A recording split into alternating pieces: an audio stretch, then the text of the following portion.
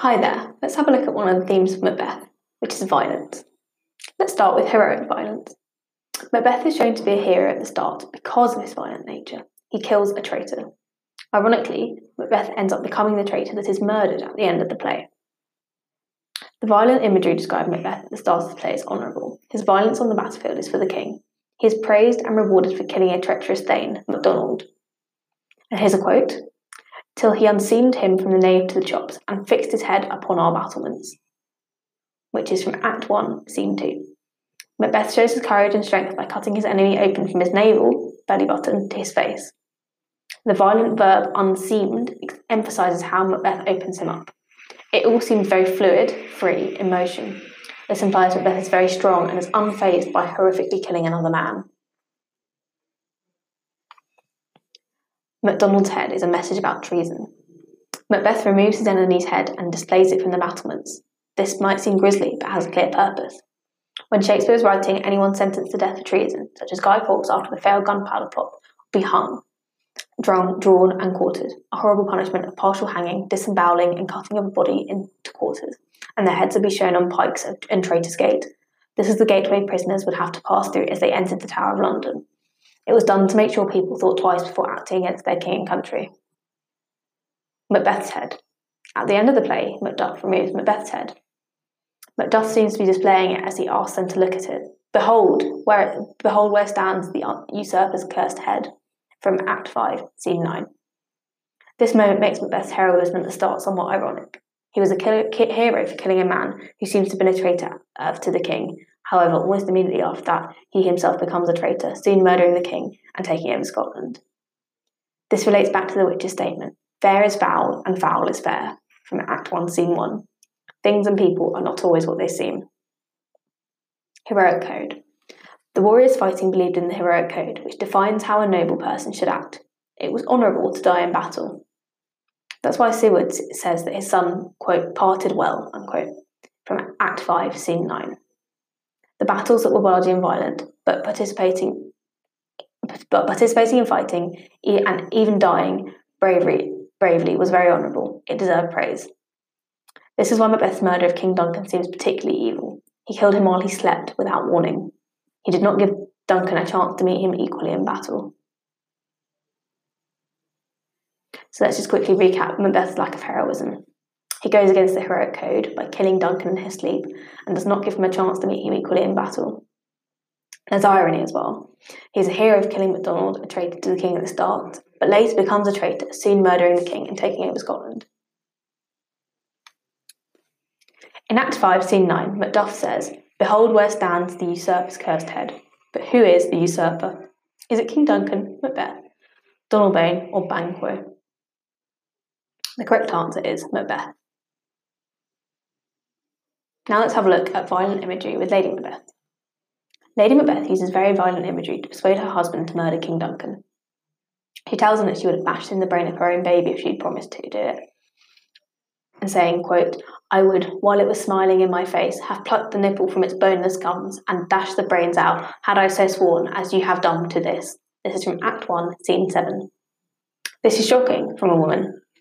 This would have been very shocking to a Jacobean audience, and Jacobean just means during the reign of James I of England. Lady Macbeth is a woman whose main purpose, according to the values of the time, would have been to give birth to and nurture children. The language she uses is very vivid and violent. Plucked. The verb plucked is simple but devastating. It's as if she casually removed the baby from the breast and broke the connection between them. In this sense, Lady Macbeth goes against nature by refusing to nurture her own child and instead describes a violent image of her murdering it. Boneless. The adjective boneless reflects how young the child is. He doesn't have teeth in his gums yet. This reminds the audience of how vulnerable the baby is and how Lady Macbeth does not seem to care. Again, her careless attitude goes against nature, especially for women at the time the play was set. Dashed. Finally, the verb dashed has a very aggressive one. It shows how she would have bashed in her baby's head if she had promised to do it. Let's just quickly analyse that. She uses violence to try and show Macbeth how strong her commitment is to doing anything she promises to do. She's trying to show him he is a coward for going back on the plan. She uses an image of violence against the thing she cares most about, her baby. She just does this to show him that she'd do anything to keep her word to him and to make him change his mind. In Lady Macbeth's mind, this violent description shows her husband the extent she'd go to for him, and therefore how much she loves him. So let's just quickly recap that. Identify the key words from this quote. And the quote is, "I would, while it was smiling in my face, have plucked the nipple from his boneless gums and dashed the brains out, had I so sworn, as you have done to this." It's from Act 1, Scene 7. The key words are plucked, which the analysis of is its simple but a devastating effect. It's as if she casually removed the baby from the breast and broke the connection between them. Boneless, which reflects how young the child is. He doesn't have teeth in his gum yet. And this reminds the audience of how vulnerable the baby is and how Lady Macbeth does not seem to care. And dashed, which is a very aggressive verb.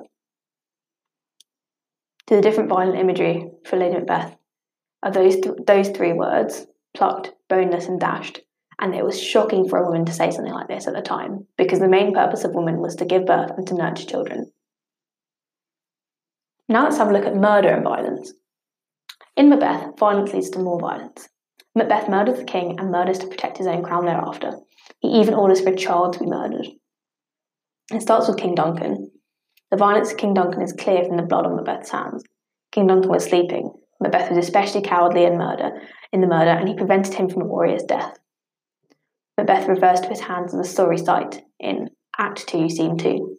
This suggests that he has done something incredibly weak in murdering a sleeping man, and one he is honour bound to serve and protect. Honour bound just means morally obliged. Other murders. So after King Duncan's murder, Macbeth steps away from murdering others with his own hands. He prefers to send murderers to do this for him. This may suggest that he is still ashamed of using violence against those who don't deserve it. Alternatively, it could show that he cares so little about human life that he carelessly gives the job of murdering to other people. His victims don't deserve his attention. Violence bringing violence. Macbeth says after seeing Banquo's ghost, "It will have blood, they say. Blood will have blood." This is from Act 3, Scene 4. This is a metaphor saying that how once a violent crime is committed, more violence will follow. This usually happens when a family tries to avenge the first murder. Avenge means get revenge for. One murder after another. One violent act causes more and more violence. After murdering King Duncan, Macbeth continues to kill others in an attempt to stop anyone else from taking his throne. He hires men to murder Banquo and his son. He hires men to murder Lady Macduff and her son. The guilt of murdering Duncan drives Lady Macbeth to suicide. And the murder of Duncan, Lady Macduff and her son causes Macduff to kill Macbeth. Protecting the crown. Macbeth will also stop at nothing to protect his crown. Punishes those disloyal to him, including women and children. He sends murderers to kill Banquo and his son Fleance, who escapes. After Macduff leaves for England, Macbeth sends more murderers to kill his wife and children in their home. Murdering children. The murder of Macduff's son is seen on the stage, and he says, "He has killed me, mother," in Act 4, Scene 2. The murder of children is very violent and upsetting. Children are symbolic of innocence, and they cannot protect themselves. Calling out to his mother is very emotive, meaning it brings out feelings, because it reminds those watching of how young he is. This violence reflects how evil Macbeth has become. Let's just quickly recap that. What was the violence resulting from Duncan's death? Macbeth hires men to murder Banquo and his son, Fleance. Macbeth hires men to murder Lady Macduff and her son. The guilt of murdering Duncan drives Lady Macbeth to suicide, and the murder of Duncan, Lady Macduff, and her son causes Macduff to kill Macbeth. Let's go look again at the murder of Macduff's son. He says, "He has killed me, mother." It's this scene on stage which is incredibly shocking. Mother, the word used, is emotive, and it reminds those watching of how young he is. This is very upsetting because children are symbolic of innocence, and they cannot protect themselves. Let's just quickly recap again about the removal of heads. At the start of the play, Macbeth removes Macdonald's head and displays it in the battlements. At the end of the play, Macduff removes Macbeth's head. Macduff seems to be displaying it as he asks him to look at it and says, "Behold, where stands the usurper's cursed head," in Act 5, Scene 9. Let's just complete the following quote, showing Lady Macbeth's attempts to persuade her husband to murder King Duncan. I would, while it was smiling in my face, have plucked the what from his boneless gums, have plucked the nipple from his boneless gums, and what the brains out, had I so sworn, as you have done to this, and dashed the brains out, had I so sworn, as you have done to this. Act 1, Scene 7. To recap, Macbeth's hands. Macbeth refers to his hands as a sorry sight, that's a quote, a sorry sight, after murdering Duncan in Act 2, Scene 2. This suggests he's done something incredibly weak in murdering a sleeping man, and one who he was honour bound, morally obliged, to serve and protect.